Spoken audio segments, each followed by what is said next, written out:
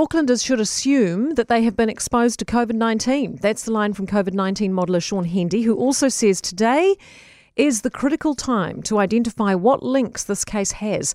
So far, there are 15 locations of interest in the Coromandel and one each in Devonport and Grey Lynn in Auckland. And Sean Hendy is with us now.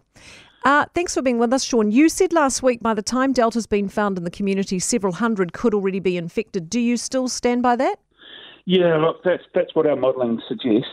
Delta does spread very quickly, and so, last year when we discovered the Auckland cluster, there were 50 cases already in the community, and so now we could be looking at 100.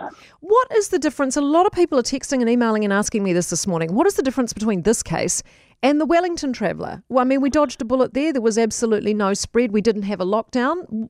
Why the different reaction this time? Look, with the Wellington traveller, we knew where they'd got it. We knew that they'd picked it up in Australia, so we understood the chain of transmission, and that meant that we weren't looking at the tip of the iceberg. In this particular case, well, we still don't know that origin, and so we could be looking at the tip of a very large iceberg, and that's why the government has reacted this way. Should today, we'll get back the whole genome sequencing, that might give us a clue as to where this person has picked it up. And then, that might tell us that actually we're not looking at a large cluster of cases out there, or it might still, leave us having to look for these other cases. What's the best case scenario? What do we want to hear and need to hear today? Yeah, best case scenario is that the genome sequencing finds a link to a case that we already know about, whether that's the case in MIQ or one of the cases that have arrived at the port.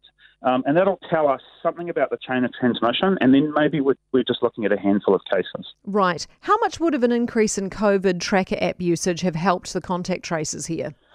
Look, it can help a lot. So, had we all been scanning, we'd have a much better list of who'd been in those venues, for example.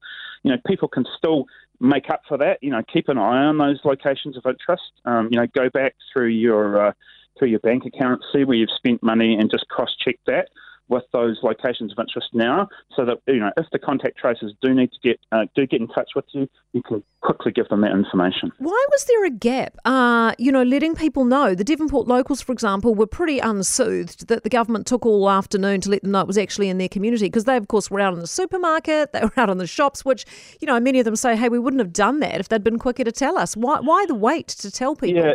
It always takes a while. The contact tracers do have to sit down and conduct an interview. So that's the first thing that happens in this situation. And so you do need to, the government does need to assemble information before it goes out to the public. But they must have known. They must have known straight away he's from Devonport. The risk, though, if you go too quickly, you risk giving people incorrect information, and so there's always this trade-off between moving as fast as you can to give people information quickly and just making sure that you've double-checked that information. Right. Are we out of this in 7 days? Look, I hope so.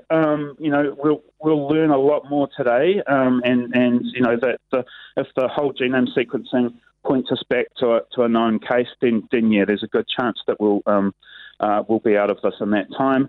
Otherwise, the situation is very uncertain. Look, let's hope for the best outcome. Thank you so much for being with us, Sean. Sean Hendy, COVID-19 modeller.